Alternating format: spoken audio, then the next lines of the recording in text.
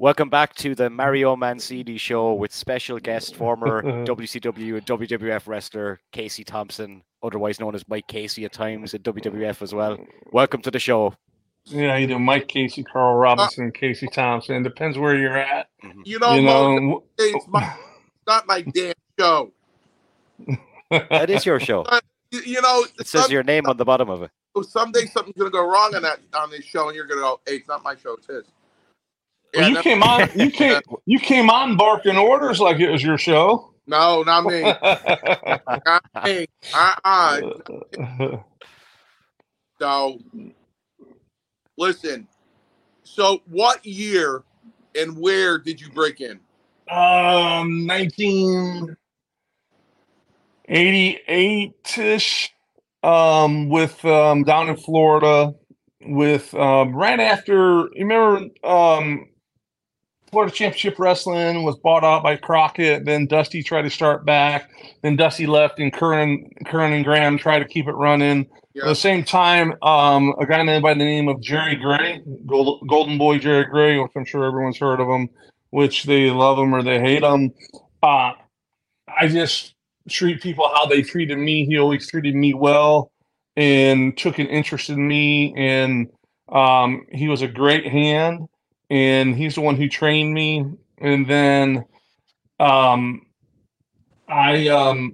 he put me with Bugsy McGraw every night to get broken in with, and that was a whole new schooling and lesson of its own. You know, when I'm hitting him as hard as I can, he's like, "Harder, kid. Hit me harder, kid." And I'm like, I can't hit you any harder. Harder, kid. That's Bugsy. Yeah, and then I had the privilege of I was mentored by Blackjack Mulligan. Me and Jack were very, very close friends. Jack ran a school when Eddie Mansfield ran his IWF down here in Florida. They had a school, which a lot of guys came out of that. You know, Billy Gunn came out of it. From back then, I helped run Jack's school. Became real close with him, and then real good friend. And then Kevin Sullivan was one of my mentors. Which when he was, on the booking committee or the head booker for WCW, whenever they did any like the, this is way years after, I started, doing, TV with WCW. We'd start off every Monday at Center Stage on Monday, and Tuesday we'd hit somewhere within 250 miles of there. When they decided, when Eric Bischoff came in, they decided to bring everything down to Universal, or started off at MGM Disney, and Kevin was had the book then, so he just booked me and everything, hooked me up with Jimmy Hart and Paul Orndorff, which were their assistants, and so Paul took a liking to me, which I don't know if it was a great thing, but Paul, he would, after every match, I was the one he was waiting for behind the curtain to, yell at and scream. And I was like getting like kind of depressed, like, man, I know I can work. I had never had a disbelief in my ability to be able to go out there and do what I needed to do. But I was always like, man, I'm having great matches, and every time I come back, either it's a squash match or you got 9 minutes with someone good, so you get to get all your stuff in and everything. But a guy by the name of remember Mike Enos? He was one of the Beverly Brothers. Okay, Mike. What was his partner's name? Wayne Bloom. He'd always say, "I'm not the asshole. It was Wayne. It wasn't me." Mike, Mike, and Jerry Lynn used to room. Well, I used to sponge off of their rooms and room with them a lot. And Mike was just a character of his own. He's very underrated, underappreciated worker. Very basic worker that could have been the next Stone Cold. He was that good and had that size, that body, and everything. And he would hear Paul yelling. I'm like, I walk away and say, "Hey, come here, man." He's like, "Let me tell you something. If Paul didn't care, about you, he wouldn't be saying a word to you afterwards. I promise you that. And I'm like, okay, so, but Kevin was instrumental in, me getting really good paydays. And Jimmy, he would tell Jimmy, he said, Jimmy, listen, he's not here to sit around because WWF, you remember the days where it was a $150 payoff and you wrestle 3 shows and you still got $150, right? With WCW, huh? You got 150 for TV? Oh, well, see, I'm not as old as you, so that's probably why. I got 50. Well, I got, not to jump around, I got one back in my first time. I told this last time I was on the way I got in with WWF was I went with a friend of mine. Both died, 2 brothers, John and Scott Allen, and they were booked for we were doing Pensacola Biloxi double shot, right? And so I went with them, just trying to get my face seen, try to get in there, right? And Tony Grea came up saying, who can take LOD's finish? Who can take their finish? And I'm like, oh, that's easy. I can. He's like, well, you're working them tonight. I said, I'm not even booked. He's like, well, you are now, kid. I said, okay. So they walked away, and I was like, what is their finish? I had no clue it was the Doomsday Device, but I was confident in my wrestling that I can do anything, So the match went well. One little blip from it was I think Animal used to do the power slam. I was real fast and small then, and I'd come off the ropes fast. And I even warned them, and we talked to it afterwards, and the referee said, "No, you couldn't hold him because we ended up looked like I crossbodied him over the top rope." But I did it. I pushed off the top of it. They said, just sit on the shoulders. We're going to give you the Iggy, and then we'll flip you over. We'll flip you over, and you'll do the backflip and that real easy. And it was an easy bump, but I always like to do a little extra, a little something special, just to try to stand out because, as you know, as I well do, if they want to call us a job guy, an enhancement guy, extra guy, the way we made ourselves stand out is by taking outlandish bumps or different things like that where people would remember us. So I pushed off his head, and I ended up doing 1, 2, 3 and landed on my belly. And it was on the open for like every SummerSlam, WrestleMania, everything for going up that whole year. And it was a piece of cake. I didn't feel it. After that, I got booked all the time. I was 18 years old, okay? I wasn't even old enough to rent a car. They would send me vouchers, okay, which is a WWE credit card, basically. They rented it in my name for me. I'd go pick up the car. I'd bring a couple guys with me, and then they would take care of us. And then you remember from Alabama, Mike Jackson? He's job guy from... What year was this? This was 91. But Mike Jackson has been wrestling since the 70s, 60s, 70s. He's probably still wrestling now. But if you've ever watched Georgia Championship Wrestling, he's a real little guy. When we were going up to get our payoffs, he's like, hey, how are you doing your payoff? I'm like, well, what do you mean? He's like, well, if you do it this way, hand in the receipts, but if you go by mileage, you're going to he was telling me how to make more money. He was smarting me up. He was only probably smarting me up because he didn't want to get, caught for the way he was doing it. So I listened to him, and I was making, 150. They were renting us town cars. We were on the same floor as Hogan, Savage, all the top tier stars. And I remember Tony Grea going up to some of the, I'll say enhancement talent because I know people are sensitive about it, or let's just say other wrestlers, lower card wrestlers. And brother, I'm a jobber. I'm a jobber. Go ahead. Yeah. I'm with you. I'm not a human Viagra. I'm not enhancement. I'm not a Viagra. No, I'm a jobber. Go ahead. As long as that paycheck cleared, I didn't care what they called me. As you can tell how many different names I've had. You call me whatever you want. I'm getting paid. I don't care.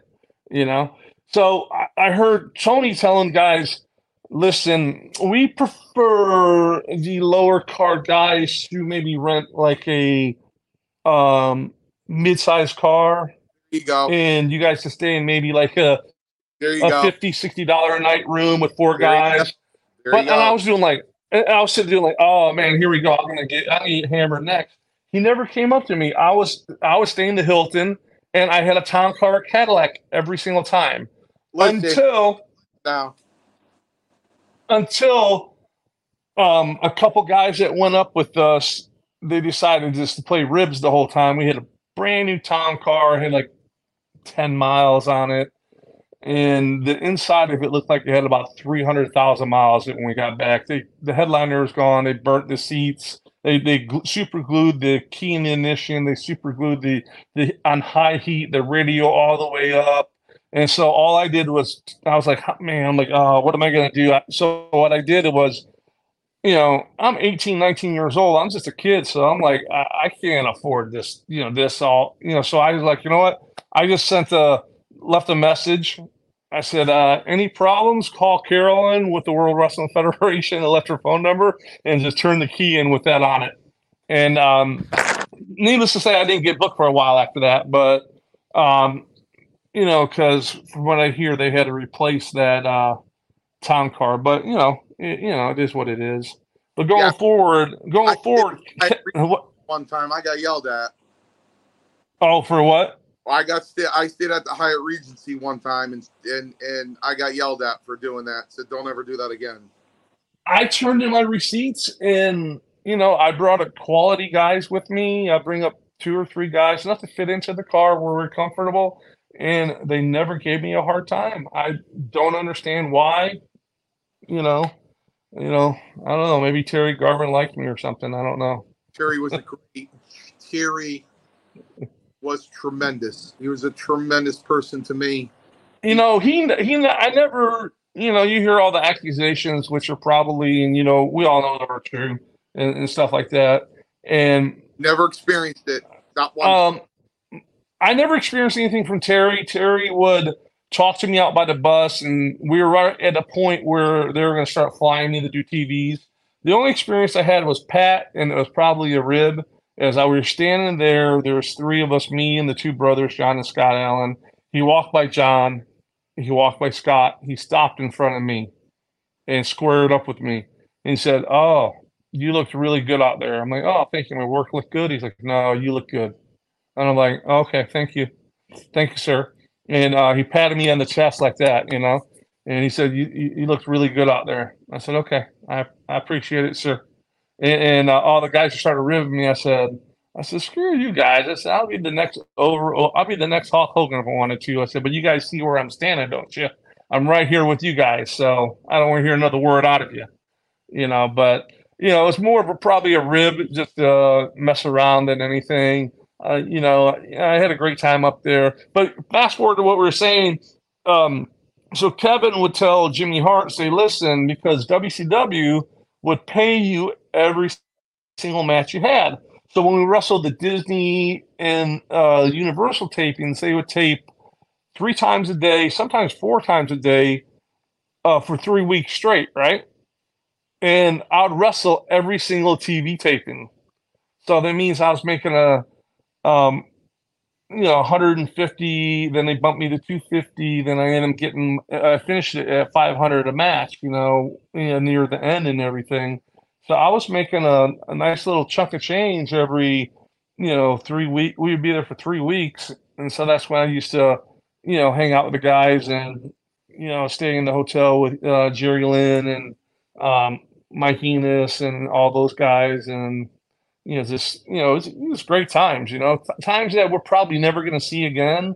The days that the things we've experienced, they don't experience no more. They wrestle 1 or 2 days a week. How do you learn a craft? If you're a welder, but we're going to let you weld twice a week, right? That's it. How are you going to become a great welder? I don't get it, even just practicing welding still not going to give you the experience you need to be a great welder like being a great wrestler, learning how to, so much now has changed that they don't wrestle on the fly. They still go, they follow their script of what they want to do that they talked about for 3 hours before the match, man, our days, you react to the crowd. I try to make every match of mine like a roller coaster. That's, so now it's like they just, no matter the crowd is into it or not, they're going to just do exactly what they talked about in the back because they can't. I'll give you an example. We were in South America in Peru, and they had the ring set up and everything. It was like 20 minutes before they're going about to start. So I said, let me just go test the ropes real quick. And it was like the tallest ring I've ever seen in my life. I was literally, the apron was probably about 6 foot off the ground. And I'm like, so I hit the ropes. I heard crack. And I'm like, I'm doing like, oh shit, here I go. I know I'm going down. So I take, I know I'm about to take a big bump. I take the bump into like the first or second row.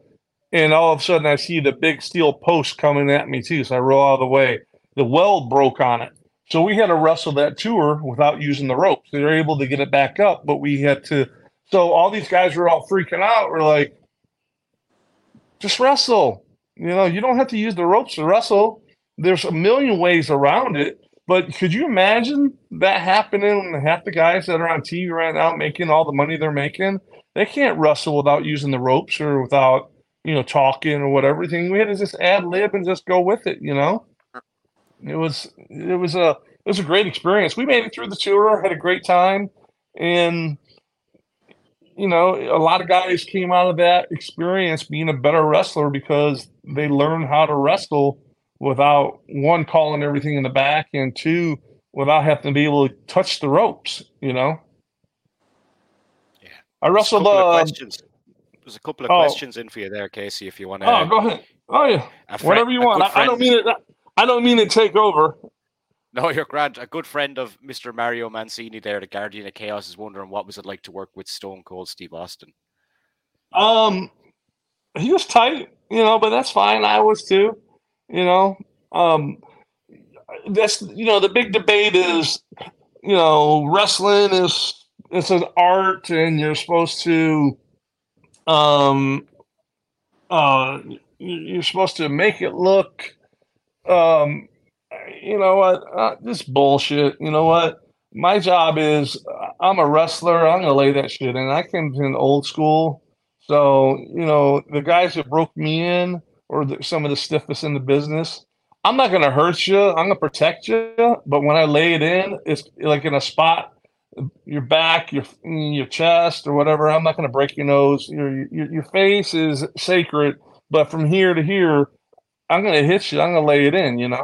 But no, it was great. I mean, he was just getting back from a knee injury. We've been off for a while. He was real rusty. We actually sat on the bus because they bussed us over from the hotel over to the studio, and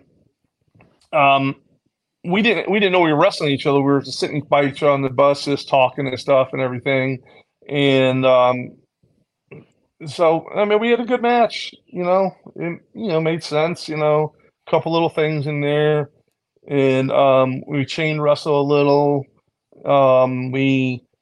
He was on top of me doing the little 10 punch. I reversed it with a sunset flip, get up. He cut me back off, different things like that.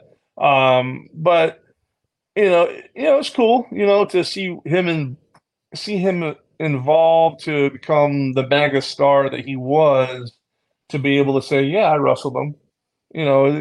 Definitely is cool. It's cool because my kids. Yeah, my son just turned 20 yesterday, or 13th, yesterday, day before. My daughter's 18, so they didn't really watch me wrestle here, just a few times over the years, nothing like that. So I mean, once in a while they see it, or their friends that see it, or my son was just at therapy for his neck, and his doctor was like, "Oh, I watched your dad wrestle Stone Cold," So it's kind of cool, it makes them feel happy or proud or whatever, or their old man is, done something like that. But it's Bob Cook is in there, and he said, "I worked with Casey, stiff." Yeah. Well, Bob's half blind too, though. So he probably didn't see me throw my punch or whatever. He takes his glasses off and he's like, "Where's the curtain?" Now Bob's a great worker, a good friend of mine, and he's one that he takes offense of being called anything but a wrestler, and I don't have to agree with him. I understand it.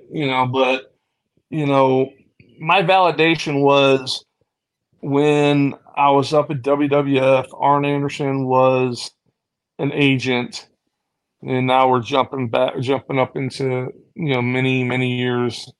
And Stephanie was walking by me, McMahon, and so he's like, "Oh, Stephanie, I want to introduce you to someone. This is Casey Thompson. He was one of the boys in Atlanta." So I meant just for Arn to, say to Stephanie McMahon, one of the, the bosses in the company, that I was one of the boys, was just validation enough right there that, I've been there, I've done it, and so it's it was a pretty cool moment. How was Strongbow with you? He was better with me than he was with Shawn Michaels and Marty Jannetty. I told that story last time. You might have been there. Do you remember the big ribs they used to pull all the time, right? Where they'd be crapping in everyone's bags, right? They got people's that bags. They got that from Fuji. Yeah.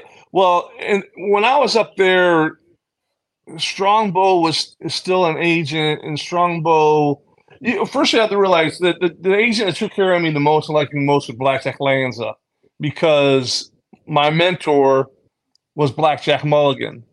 So he said, "Yeah, watch Lanza when he goes through the hallways. He's gonna reach up and grab his little flask, and take himself a little drink, and then hide it." And we talked for a while. So they did right by me and everything. They knew I wasn't. They knew I was who I said I was, because the message came to them, not from Joe Blow or whoever, one of his old partners. But Strongbow, man, I watched him. I swear to God, he was going to kill Shawn Michaels or Marty Jannetty, because they shit in his bag, and it was so bad that we'd walk in, you'd change, or you walk in and go to catering, you'd eat, you go to the locker room, you change, you take your bag, everyone's walking around carrying their bags, and you go to wrestle, you go take your bag out to the gorilla position, drop it there, you go wrestle, you come back, you get your bag. Your bag never left your person unless it was there with gorilla, because you're afraid that someone's gonna pull a rib on it, and but one night they got his bag, and he was gonna kill him. I mean, he literally kill whoever it was, Marty Jannetty or Shawn Michaels. I can't tell you which one it was, or it was both of them, but yeah, he was always cool to me. I went up there, I just did my thing. I was respectful. I said hello to everyone, shook everyone's hand. I'd wait for the board to come. You know how it is. You wait for the board to come out to see, and there would be like, they wrestle 3 hours back then, because there were so many syndicated shows and stuff like that. And you'd wait and see, and you hope that you're on first hour and not the rest of it, before you can get your payday and get out of there, get to the next town or whatever. What is Bob saying? He said, "I'm so glad I wasn't liked enough for ribs like that." I'd ask Strongbow to put me on all 3 hours. He said she put me out there 3 times.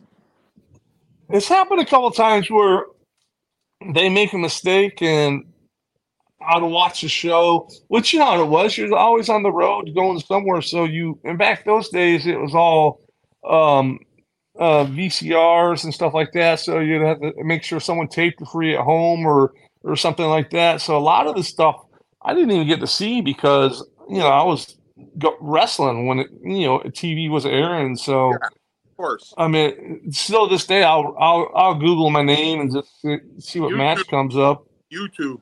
Yeah, and I'll be like, oh wow, I didn't realize I wrestled him even, And but back then, WWF was only paying one time. They're paying you for the day, and so I was just like, I'll do what they say, but I would prefer getting paid. As much as I loved it and everything, I wanted to still, be able to make a living and pay my bills and everything like that. Of course, today is totally different than when we were there. Oh, you yeah. know, my son we were talking about it. My son's, I don't know, close to 6'2", 270, big old guy. Jerry Briscoe is like a huge fan of his, um, he's tweeted out to Vince and Hunter about him. And I told him, I said, why don't you try to get that name and likeness and image, contract with him. He's like, I don't know. He just, he's young and stuff like that. I'm like, what they're doing is they're just trying to lock you up for when you graduate in 4 years, that they'll have an opportunity to, send you to their school and, train you. And I said, but I don't know what their deals are, what they're paying them or how it works or whatever, but they have to be giving them something. I said, even if you're getting $1,000 a month, I said, you're in college right now. $1,000 a month is a lot of money for a college student, just for you to wear their gear when you're out and to go to a show here or there. And, even Briscoe's like, yeah, have your dad call the people he knows. He says, put my name on the application. He said, if you want it, well, I'll do whatever I can to help you, but, my son, he's, I think he's probably leaning more towards UFC and stuff like that. So, but he says, unless I can get like $1 million a year, I said, well, those mid-card guys are making $1 million a year, AEW are paying stupid money at people at the moment. You should try get in there. Yeah, I got some friends over there, and Jerry Lynn's one of the agents in the back, and we talk quite a bit, and they haven't got anyone under that contract yet, so maybe there could be a first one. The pockets are deep enough for it. But whatever he decides to do, I'm going to support him. So, with both my kids. The Guardian of Chaos here, he said this is the third time he's asked this question. You haven't seen it before. He heard the Harris brothers were tough as nails. Any WCW road stories? Ron and Don? Ron and Don Harris? Well, me and Ron and Don Harris, we all come from the same city. We all grew up together. I mean, we didn't grow up together. One of my ex-girlfriends, uncle was best friends with him growing up. So they're a few years older. Maybe they're probably 10 years older than me. And my ex-girlfriend's father was older than them. So I mean, we're all from the same area. I used to bounce at a club. They used to bounce at strip clubs when they were working for ECW. And actually, you know what? I think I drove a taxi cab back in those days in Orlando. I would stop by and we would talk and just BS about where we're at, what we're doing, and stuff like that. And they got their deal as what Jacob and Eli Blue. I wrestled them in Orlando. For I think it's a Thunder taping or something. And to be honest with you, they kept me in the whole entire match. And it's just in wrestling, it's like a dance, you know. You got to know where you're going to go and where you need to be. And I always knew where to, where to be, and like I know they're gonna go push me back into the corner. I'm not fighting them. I'm right there, and boom, my hands right there for them to throw me off, and them to do what they're gonna do, and this and that, and um, yeah, I was 245, so I wasn't a little guy then. I was in shape. I could have been in there with anyone, and they were right after it. And then they shit canned me out of the ring and did their finish on the other guy. They literally was in there for like 10 seconds. They were light. They I mean they took care of me. I had no issues with them. They were always cool to me and everything. And after the match, they're like, "Man, we got to talk to the agents about you." But it was right there when everyone was getting fired. Kevin Sullivan probably was already sent home. Um, Mike Graham, and they were trying to, change everything. I think Kevin Nash was taking over the book then, and everything just went to shit basically. But but they're like, "Oh, we can talk to agents about you because, man, we've never wrestled anyone that was always in the right spot at every single time." It's just, it's an art, just figuring out, it's like a chess game, what they're going to do. I try to stay a couple moves ahead of them, that way, and have different variations in case something goes wrong, where, my job is to make them look like they're $1,000,000, whether they're, a Buff Bagwell when they're brand new that, couldn't lace up his own boots. And, the agents, the agents would ask us, please make them look good. It's bad when the agents walk up to you and say, "Can you do us a favor and please make them look good? Don't beat them up, make them look good." you know, so, but it's, it is what it is. They're great guys though.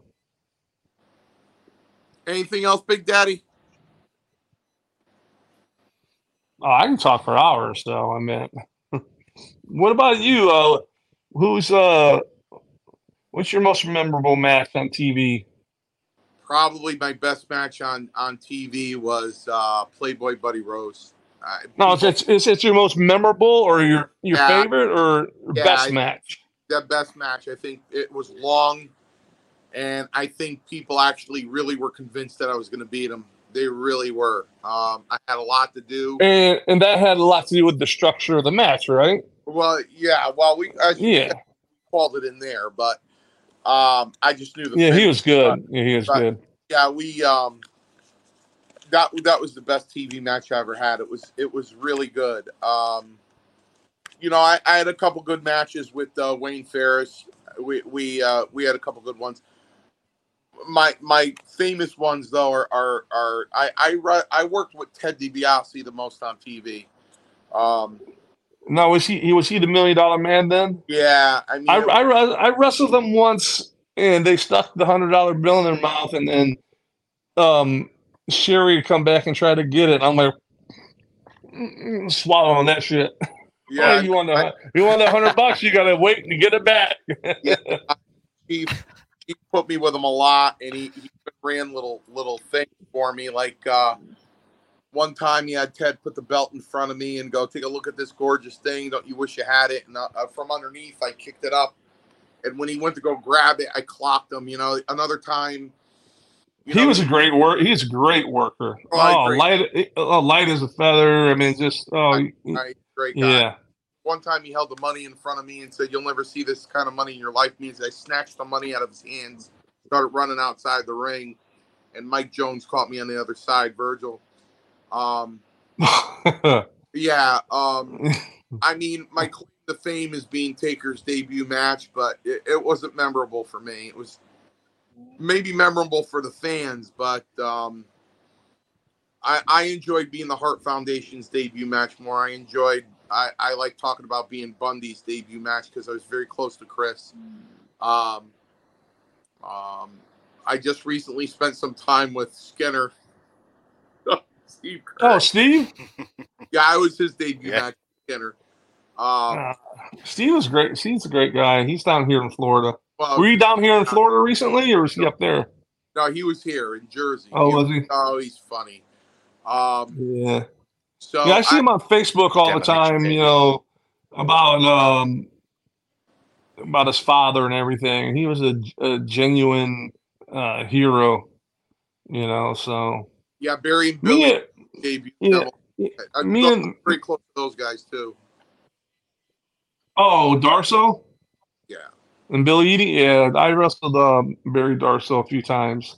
He was always always part of our we used to we did our TVs at Universal, Disney. We all played cards a lot. He was one of the guys who used to be in there playing cards with us.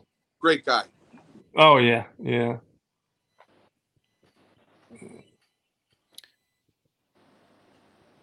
Let's check. Yeah, that was quite a show there. It was the first time I was in the ring in 7 years. I was quite rusty. In fact, I was the shits, but I was okay. Did you? I think did you do? I'm not sure. I think he was there. Did you do the Tuesday Night Titans? I did. Oh that's really cool. Yeah, I did that with Roma and Steve Lombardi. He owes me $20, by the way. If you want to see him, tell him Casey Thompson says I want my $20 plus interest. Who, Lombardi? No, Roma. Oh, yeah. He'll deny it and say he doesn't owe me the $20. Yeah. My son was listening to the podcast. He come up and said, Dad, it's 50-50. I said, what are you talking? He just comes up with these 50-50. I said, what are you talking about? He's like, I collected $20. We'll split it 50-50. I was just started laughing at him, you know. He's like, I'll take him. I'll take anybody. I'm a Division I wrestler. Right? I just laughed at him. I said, I said, he says someone else owed it to me. I thought he says I owed it him, but I always just say he owes me $20. You know, back from the WCW days. Because I remember we were playing cards that night. And I was like rubbing my head. I'm like, man, I said, why'd you have to freaking kick me so hard? He's like, man, I swear to God, that was Orndorff. It wasn't me. I watched the match back, and Paul was stiff. Did you ever wrestle Orndorff? I did a stretcher for him. I wrestled him several times. All right, so you know how stiff he was. He wasn't. I mean, he's not going to kill you. I mean, I'm not complaining, but you know, the toe to the boot, you know, to the forehead, you're going to leave a lump the next day, and you feel it for a week or so. And Rome was like, nah, man, I swear to God, that was Paul. It wasn't me. You know, that's not how I wrestle or whatever. I watched the match back, and I see exactly. See, I was smart when I seen that I was wrestling Roma and Orndorff. I'm like, let me go over there first and talk to him real quick, so I can try to work something out before my partner has a chance. So I went over there, and Orndorff's like, you know, this is before he was part of the an agent or the booking committee or anything, and he was just talent. And so we talked, and said, all right, we'll get in there, lock up, give me fireman's carry, whatever. And he just you know how the pile driver goes. I said, yeah. He said, all right, make sure your partner knows we're gonna do the finish on him. I said, okay, no problem, thank you, sir. And so you know. I just got to him first, and you know how sometimes it's just political. You know, it's just you just know them, or you've wrestled them before. They know you, or they know someone that you wrestled, and they put a good word in for you. So they're like, you know what, take care of this kid. He's going to do good for you. You know, give him a little something. My little thing I always did to make everyone I wrestled sell for me is, I'm down on my all fours. I'm getting up, working my way up their body. They're reaching up to grab my head. As soon as they reach up to grab the head, that little piece of fat right there underneath the armpit, you just smack that thing real hard. Every single person I ever wrestled sold for me doing that, because I just chopped them as hard as I could in that spot. They didn't like it because it hurt, but sometimes you just have to do what you got to do. They're not going to give it to you. You got to take it. And sometimes one little thing just, makes people remember you. You know, I used to wrestle for the Armstrongs a lot, and they're like, "Oh man, you're as good as anyone up there." Like as in name wise, I said, "What do you mean?" They're like, "You're on TV every week." And I used to wrestle for them in Alabama. You know, they ran their shows and everything, and I'm like, "All right, if you say so." You know, so I got to wrestle the Bullet once, and I was able to wrestle all four of the Armstrongs, which not many people can say they've done that. And the Bullet, I got there early, got to the hotel they were staying at, went up to the room. There's a lot of smoking going on, and the Bullet was in there. I went up there, introduced. I said, "How you doing?" He said, "Oh, Casey, I heard a lot about you." He says, "What do you want to do tonight?" I said, "Well, why don't we start off slow and just taper down from there?" He's like, "That sounds good to me." I said, "Well, whatever you want, just call it. We'll do it." I just What's sent that? Paul Roma a message there, but I just sent Paul Roma a message, but he hasn't seen it. I was gonna Oh. send him the link and get him to come on there and sort out the $20. But Get to the bottom of the story. there you go. But that was a highlight to be able to wrestle someone like, I mean, a great territory wrestler. See, that's still small. I can't even read it. About Did either of you wrestle Macho Man or Hogan? 6 times, Josh. I wrestled. I worked with Randy. I actually did a stretcher for him too. I worked Randy and the Hogan. In WCW, Pee Wee Anderson was his referee, and the big news going around that everyone was hearing was Hogan's wrestling an enhancement guy tomorrow. And so I said, "Hey, Pee Wee," I said, is it news true? Hogan's wrestling someone? He's like, "Yeah." I said, I'll tell you what. I said, "I'll give you my payday if you can pull strings, and it's me." And he's like, "Seriously?" I said, 100%. He's like, "All right, it's you." The next day you go there, it said Casey Thompson, Hulk Hogan versus Casey Thompson. In ring, Casey Thompson, versus Hulk Hogan, right? Everyone's like, "How'd you pull that off?" And I don't know. I just play dumb. I don't know. And then you know how things change a million times. They ended up putting Hogan and Savage together against Roma and Orndorff. And so I had the night off. So I'm like, I looked around and I said, "I'm going to slide out of here just because I'm off, I'm in Orlando at home." And I go from potentially wrestling Hogan to having the night off. I'm like, I'm still getting paid. I don't care, right? To, "Oh, we got you a match." I'm like, "Who is it?" "Oh, you're wrestling Vader again for like the 100th time." And that's where I told the story I told last time where after the match, he was such a careless piece of shit. It's the only way to explain him. He didn't care about you know he didn't care about who you hurt, who you wrestled. Especially if you're an enhancement guy or a job guy or undercard guy. He just go out there and just try to beat the shit out of you. And so he had me in the corner. He's throwing those big haymakers, right? So I'm just doubling up. I'm blocking them, and because I've wrestled them more times than probably any one person has, and so and so we finished the match over, done. I'm in the back, and I'm like over it. I'm livid. I'm tired of his bullshit of constantly trying to kill people out there, hurt people. Countless guys he's hurt. Countless guys that are probably still hurt today because his lack of knowing how to wrestle or knowing how to be professionalism out there because he didn't care. That's just my own opinion, and I always say that I tell you it to be the truth that I know it to be. He was a piece of shit that cared nothing about but himself. So I was at the point where I was like, you know what? He came up, was like, "You all right, kid?" I'm like, "You know what? Screw you." He's like, "What?" I said, "Why don't you learn how to fucking wrestle, bro?"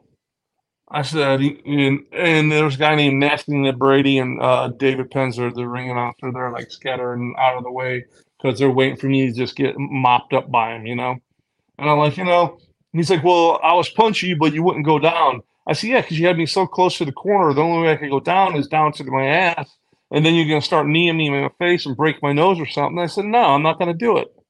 I said, you know what? I said, why don't you learn how to work? I said, all you do, you don't know how to work. I said, you just go out there and bully everyone and just try to just kill people. He said, well, I put you over with Flair. I said, I don't need you to put me over to anybody. I said, I'm here for a reason. I said, because I know what I'm doing. I said, you're just a piece of shit that doesn't know how to wrestle. And he put his head down and walked away. And that's, I swear on the life of my children, that's the gospel. I might sound heartless, but when he passed away, I put him in the category with Buzz Sawyer and guys like that. People were like, some people loved him, some people didn't. I didn't like him. I didn't think he, I was talking to Kevin Sullivan on the phone today. I said, Kevin, I said, it's amazing. There's different levels of, like, we'll take the undercard guys, we're going to get treated different by some guys than they would treat you, and it's amazing. Like, they just sometimes they would either treat you, they've wrestled you a bunch of times, they know who you are, so they're cool with you, or they don't know who you are, so then they just treat you like you're a piece of trash, It's just, this is how the wrestling business is and was and everything. And I've had it before where, I was buddies with Scott Hall, and he was Diamond Stud then. And he was like, we're calling, we're going to write up to a pay-per-view together. He's like, I just got a call from Vince. Just got offered a deal. I don't think I'm going to go. I think I'm just going up to the pay-per-view to give my notice. And then I'm not even going to wrestle. And I'm like, all right, cool, man. Congratulations. And, he's always cool to me afterwards, even when he made it huge. Scott was always the same guy, Not everyone's like that, they get stardom and they think there's something and they change. I'm sure you've seen it. Oh,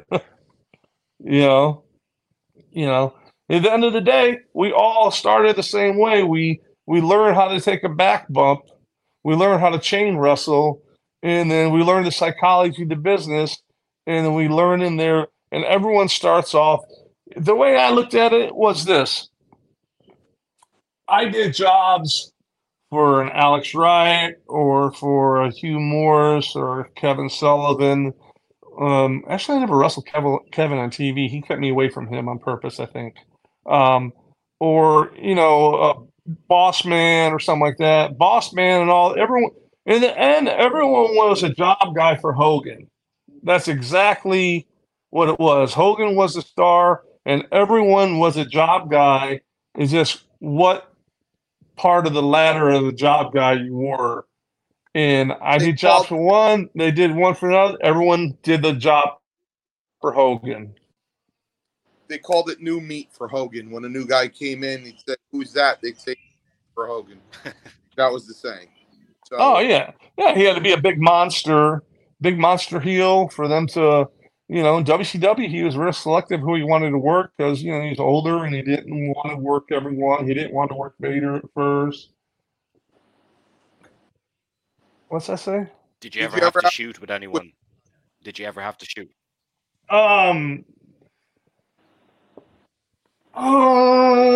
Yeah, a lot of times, but not. I don't think on TV that I can recall.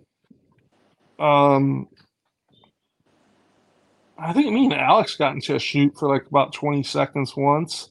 Alex Wright. Nothing personal, just because one of us forgot the next spot or whatever, and he get mad, then I get mad back, and we tag each other a couple times or whatever. But I think that I'll try to stay out of those kind of. I always thought about it. What would happen if I went out there and just beat the shit out of this guy that I'm supposed to wrestle, and of course my career is going to, yeah, but what does it matter, really? What does it matter? Nowadays, I probably would get a job somewhere else, but I always thought about it. I'm like, it always sat in the back of my head doing like, man, I could just scoop them up real quick. The referees are going to count because they're instructed to count the 1, 2, 3, unless you pick your shoulder up, and they're not going to stop, especially in WWF, they might have, because with WCW, they're instructed. I've seen it happen before where they counted 3 because someone didn't get their shoulder up, and the finisher was all screwed up or whatever. But no, I mean, I've been in a lot of shoots, different, independent shows, and I had one independent show. Me and my old partner were wrestling as the Exterminators, and I went out there and put these 2 guys over for the first 5 minutes, and then they tried to Hogan no-show me when it was time for us to shine. And my partner was like, "Oh shit, you guys better get out of here, because when Casey comes back in, I seen a screwdriver. I said, I'm gonna just stab them, cut their heads open, and I got a hold of one of them, just beat the shit out of them, because you know what? I'm not gonna go make you look like $1 million, and then you're gonna try to do that to me." I said, "That's not gonna." And we just stretched them out, and there's a few guys that when I first started with Jerry Gray, I was like his little shooter that when he wanted someone stretched, he would put me in there with him and say, "Hey, stretch this guy." And I wrestled this. A lot of times, there's people he wanted to run off or didn't pay their bill for their training because which if there was more of that today would probably be better, because a lot of guys now they get trained for 2 or 3 weeks and then they just leave and think they call themselves a wrestler, and that's what's corrupting and hurting our business so bad. So my job was, when I ran and I trained people, is I would beat the shit out of them so bad enough times to where, see if they came back. If they came back, then I would teach you how to become a wrestler and I'd train you properly. But for your first month or so, I'm going to just kill you and and do 1,000 Hindu squats. But the thing is, I would do everything with them. So they couldn't say, anyone I ever trained could never say that I wouldn't. I just stood there and just said stuff, because anything I told them to do, I did the same thing. So I'd beat the shit out of them because I was trying to protect our business, because I was brought in. The generation before me did the same thing, so I had to keep it going. And what happened is the next generation after me, they dropped the ball. They started letting all backyard guys in, all this stuff in, and that's what happened is they, they started letting everybody in that shouldn't be in our business, and that's why we're in the situation that we are in, the state of our business, in my own belief. If you have guys that would go out there and beat the shit out of people and run you out of the business, with people that honestly, truly don't belong, that didn't finish getting trained properly and get the blessing from their trainer, go ahead and go out and wrestle, instead of training for 2-3 weeks, a month, and think they know I can do a couple moves and this and that and call themselves a wrestler. All you're doing is just tarnishing the business.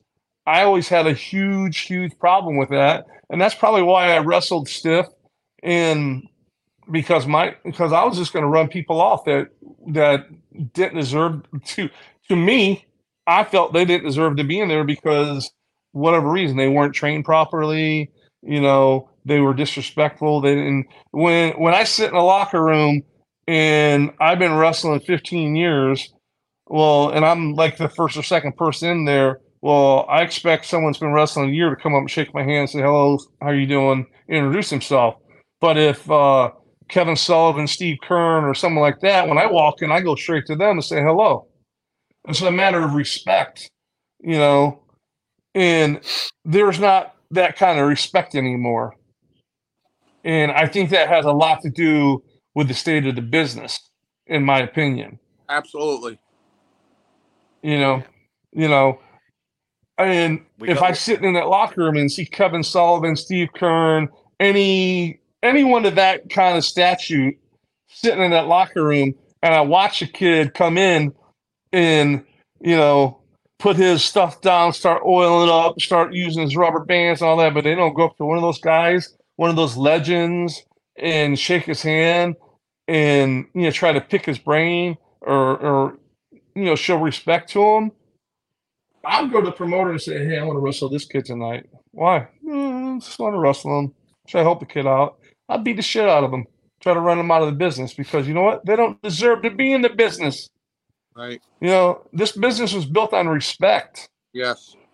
How did Eddie Graham get along with Vince McMahon Sr. without respect? Right. I'm sure you've heard the stories before that they made Bob Backlund the champion off of a bet, because Vince McMahon Sr. says I can take anyone and make him into a champion, and they wanted to send Eddie Graham wanted to send Steve Kern up there because he thought Steve was ready for it, but he took Bob Backlund, the least of the charismatic ones, and turned him into a world champion. It was all off of a bet, So, but how do they get along without respect, So if there's no respect in the business, what's the point of it, right? That's right. That's how I feel. So when I was young and I was active and I was wrestling, yeah. Did they say when they say Casey Thompson? Did they say stiff? Yeah. Did they say asshole? Yeah. They couldn't say I wasn't a good worker. They couldn't say I didn't work hard. But they could call me stiff and they can call me an asshole. But they also would call me a protector of business, because that was my job, because my generation passed that on to me for me to protect our business. Now the next generation, they dropped the ball. So that's yeah, I think a lot of things like the internet and social media and different things like that certainly didn't help the business as well. Absolutely. And then when I was talking to someone recently, I can't remember who said this, but they said that wrestling died during the 1994 steroid trial, when everything was laid out in the media big time across America and the world, where guys where they had to kind of strip down the business on all these big documentaries over in America and say, okay, well, this isn't real, this is scripted, this is what happens. A lot of people say that from then it happened as well. I get that, but still there's always that 1% that still has. I would wrestle and I learned this from Kevin Sullivan, and he learned it from the original Sheik. Okay, yeah, do people know it to work? Absolutely. But I'm not sure about that one guy. He's just something about him makes me think that, he might be real. So that's how I try to do it. Try to get a 1% to think that I was, pick up a chair and, hit you with it 30 times, or, pick up the table, pick up a 20-foot beam from the ring or whatever it was, to just try to make that one person, that 1% think that, you know what, wrestling might be fake, but Casey's not. That's what my goal was when I went out there to be a wrestler in every match I wrestled in. Yeah. Okay, guys, we're kind of coming up to the end of the show now. So what I'm going to do is let Casey take it away and say, where can people find you on social media? What are you up to these days? And then Mario, same for yourself and Paradise Alley. So we'll start with you, Casey. Instagram is at Casey Thompson 72. You're just going to see a lot about my kids, my son wrestling, lifting, extraordinary strong kid. Does, my daughter, she's going into college. So, I'm just a proud father that, that my life is my children, my kids, and Instagram, just Casey Thompson. See my picture. I don't know what it is, but, I'm just taking care of the family and just trying to stay healthy, stay alive, and live another day, But I enjoy to get out here and be able to talk and rant and rave for a couple minutes. And, like I said, like I always say, I will tell you the truth to what I know it to be known as. And Paul Roma, I want my $20. Well, I'll certainly let Roma know that as my partner at Paradise Alley Pro Wrestling. He's gonna tell you that I owe him 20. I promise you. So you can find us on ParadiseAlleyProWrestling.com. We got a match coming up show coming up August 5th, once again at the Armada Brewing Company. And Scott Wilder and I will be in August 26th. We will be in Shelton, Connecticut with my buddy Tito Santana at a Taco Fest, Connecticut Taco Fest. And is that a rib? No. Tito will do anything for me. Tito loves me. So we will be there at the Connecticut Taco Fest. Paradise Alley actually performs there from noon to 6. We stagger the matches, and that's what's coming up. Other than that, I teach Monday and Tuesday nights. If you're interested in becoming a pro wrestler, come on down to 662 Co Avenue in East Haven, Connecticut. I always tell everybody the same thing. You don't go on a car lot and say, listen, I want that car. Here's the check, give me the keys. You always give it a ride first. So that's where Roma took the name from. Sylvester Stallone, actually, we copied Sylvester Stallone on Twitter, and he actually responded and said, you took a page out of my book. I wish you guys the best of luck, because we called it Paradise Alley. So, oh, nice. Yeah. So,